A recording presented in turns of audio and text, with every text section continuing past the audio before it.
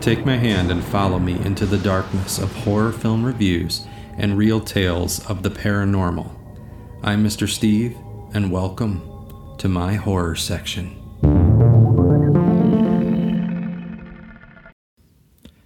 When you call out to the dead, they all can hear you. That is something I keep in the back of my mind anytime I get the urge to try and communicate with the spirit world. And it's a great line that Lin Shaye delivers from the insanely scary Insidious films, which just so happens to be the subject of my episode on this fine day. But before I dive into those horrifying films, I would like to share with you yet another one of my experiences as a young foolish boy trying to communicate with the dead.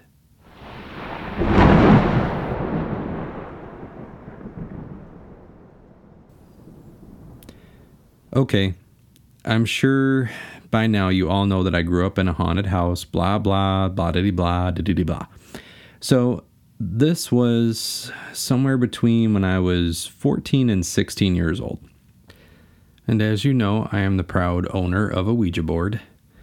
It was the middle of a sunny summer afternoon. My brother and I had just gotten home from school. Our neighbor friends, Keith and Stephanie, were over hanging with us, and we thought, why not play with the Ouija board?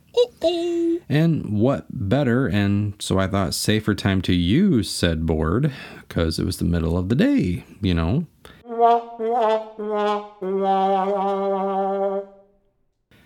It started off moving very slowly. I honestly don't remember what we had asked, or even what the responses were. The thing I remember about using the board, that also happened when we used it in the basement, is the longer we used it, the faster the planchette moved to respond. Like it seemed to build more and more energy the longer you played.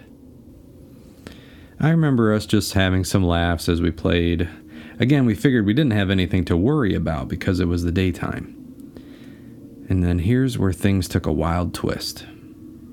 Our father was out of town for work, and Mom was at work too, so it was just us in the house. We must have asked the spirit to give us a sign that it was in the house. We could hear footsteps slowly coming up the wooden basement steps. We were sitting at the dining room table, which was only about 20 feet from the basement door. All of us were holding our breath, frozen in fear. We knew we were the only ones in the house. The steps were getting closer to the top. We knew we had to do something.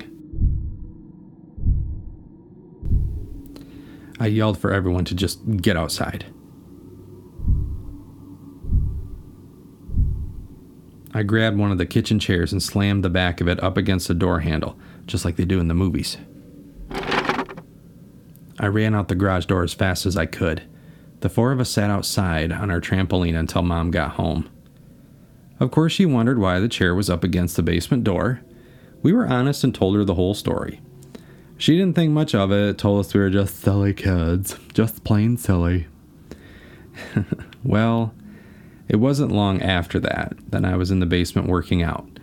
We had a nice little gym set up down there, a punching bag, free weights, and one of those kind of all-in-one machines that did just about everything. Oh, yeah.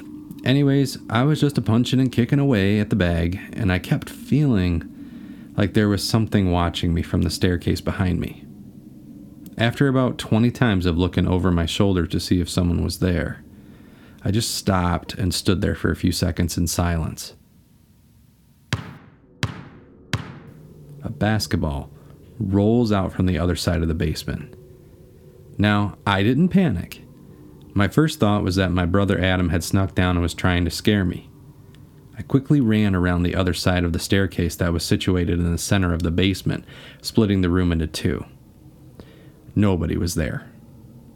I stopped for a second and yelled up the stairs, "Adam!" I got a very annoyed, "What?"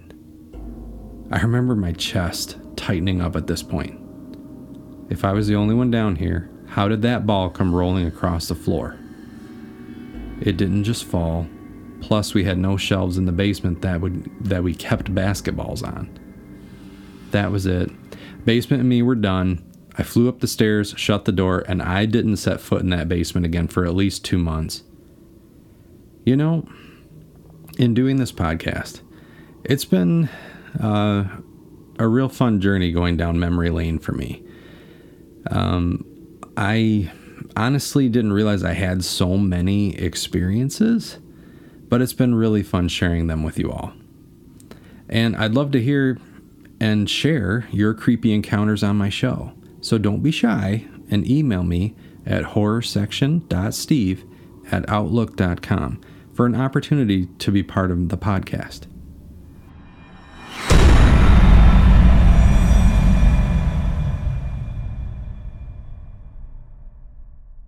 Okay, on to part 2, Insidious.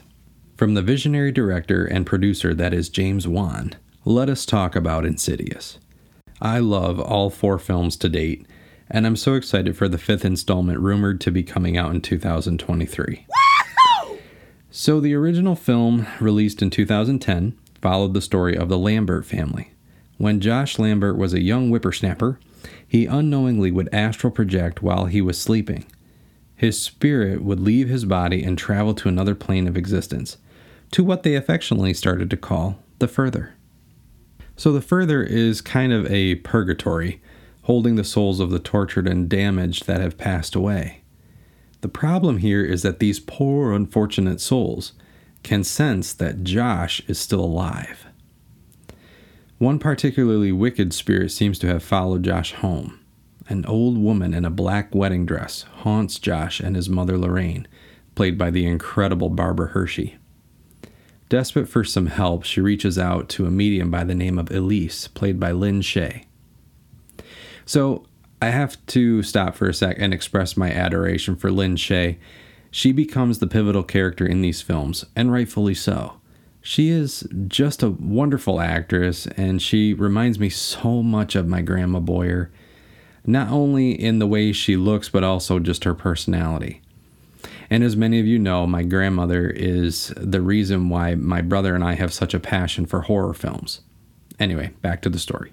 Elise is able to help Josh suppress the ability to astral project and wipes his mind clean of everything that has happened.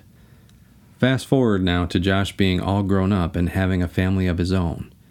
His son Dalton has inherited his father's abilities to astral project, and now let the creepiness ensue. The first 2 films are centered around the Lambert family and their struggle with the paranormal phenomenon created by Dalton's time in the Further. The other 2 films were centered more around Elise and her backstory. I'm not going to sit here and give you a play-by-play of the films. I don't want to entirely ruin the experience of seeing them. James Wan has a gift, and it shows in his work.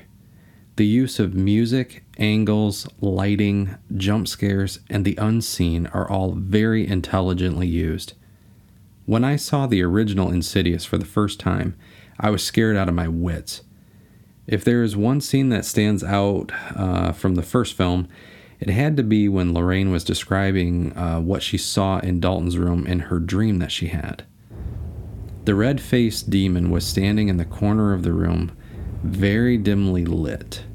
He slowly lifts his hand and points at Dalton, his bones making a cracking sound as he raised his arm. After Lorraine is done telling Josh about her dream, she looks at him, and the lipstick-faced demon is standing right behind him with his mouth wide open. I literally raised my hands to my eyes. It scared me so bad, and I haven't done that during a horror film since I was maybe 10 years old. This is just one example of so many scares in this and the rest of these films.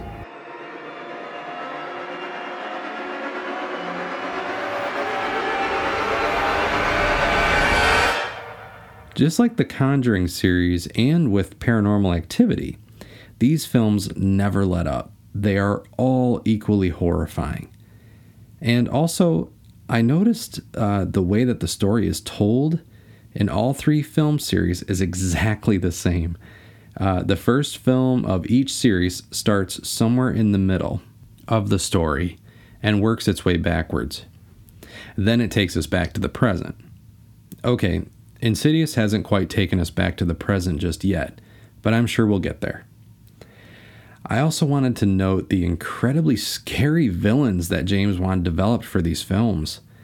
You had the Bride in Black, the lipstick-faced demon, the woman in white, who was the mother of the Bride in Black, the man who couldn't breathe in Insidious 3. He looked like a dead hospital patient with an oxygen mask on. And the terrifying Keyface in Insidious: The Last Key. All these characters were so scary and very fresh and unique, just very different from any other horror villains of the past that we've seen. We are all still frustratingly awaiting the film that goes into the events that were set up at the end of the second film. If you've seen these movies already, you know exactly what I'm talking about. I'm really hopeful that the upcoming film tackles that story, but I'm not going to get my hopes up. I'd love to know what the plan is for that. I know they couldn't have forgotten about it, right? I roped this series into the category of paranormal investigation because you have Elise, the medium, and her two associates to document the paranormal activity and try to help these families solve their haunting dilemmas. Between the 3 film series that I've talked about so far, I can't pick one that I love more than the other. For me, they are all equal in their horror status. Great films, great stories to tell, and great scares. I found something interesting. There are actually connecting factors in each of these films. James Wan did a shout out to the Conjuring films by naming Elise's dog Warren for Ed and Lorraine Warren. Also, the creepy big African paintings that are in Paranormal Activity 2 and 3 can also be seen in Elise's home in Insidious 2. I can't wait to see what future films they come up with for each of these series. They're just too good to let them die off without doing a big finish.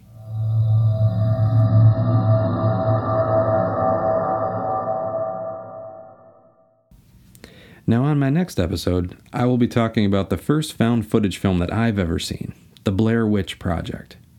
I, like many others, was convinced that this was real when it was first released. Alas, it was not, but it made for a great film that really left a mark in the industry. I leave you with this quote from Clive Barker. "Any fool can be happy. It takes a man with real heart to make beauty out of the stuff that makes us weep." See you next time.